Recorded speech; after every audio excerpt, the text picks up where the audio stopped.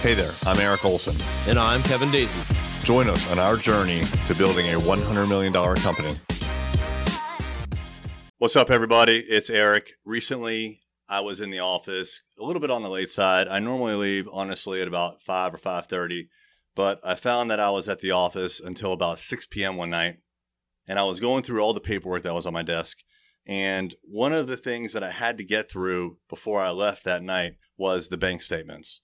So we have a lot of different bank accounts. And the reason is when money comes into the company, we put it into one bank account and it sits there until a couple of days later. And really it's about once every 2 weeks. We then disperse that money into separate bank accounts. These are all checking accounts, all within one bank. We do that because it's part of a system called Profit First. I think I've talked about Profit First on this podcast before. If you're not sure what it's all about, just Google it, but it's a great system for managing your money. Each one of those checking accounts results in a statement being sent to us. It's a paper statement. So even though we're a digital agency and even though I'm 100% paperless, I actually like to receive paper statements. And the reason is if I get them electronically, I'm just not going to read them. I need to have them in my hand physically so that I can look at them. Now, this is a ritual that I've gotten into. Every time a bank statement comes, I look at it in detail. Now, I may not do it immediately, but within a week or so, I'm going to open up that envelope and I'm going to look at every single transaction. So we have 10 bank statements that came through, and I don't know how many transactions in each bank account, maybe on average 20 or 25. So it's a lot of transactions to look through and it's a lot of work. But the reason that I do it is because even though I have a really good grasp on the spending that happens here, I need to look at the statements and see if anything slipped by. I've been told many times by other entrepreneurs that it's super important to look at the details of your bank account.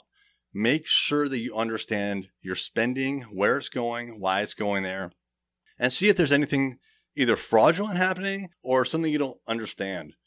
When I look through these bank accounts, a lot of times I will find transactions that are totally legit, but I was either unaware of them or frankly, I don't want to spend that money anymore. And it will lead to a lot of discussions internally about, is this even valuable? This happens a lot with software descriptions. We have a lot of software descriptions here and product subscriptions. And what happens is you subscribe to it and you forget. When I look through those bank statements, it reminds me every single month that I'm spending $50 on this thing, and it gets me to ask the question, is this worth it? Half the time the answer is yes. The other half of the time is no. Actually, some of the times it's, I don't even know, no one knows what this charge is, and so we have to do a little research. So I would definitely encourage you to get paper statements, open them, look through every single transaction. I'm not saying research every single one, but at least glance at it and see if you recognize it. And if you don't, dig a little bit because there's a really, really high probability that you're just wasting money. Nobody likes to waste money, and especially as a young company, you can't afford it. If you like this podcast and you know a lawyer who wants to grow their law firm practice, tell them to check out ArrayLaw.com. Array Digital exclusively serves managing partners who want to aggressively grow their law firm. ArrayLaw.com.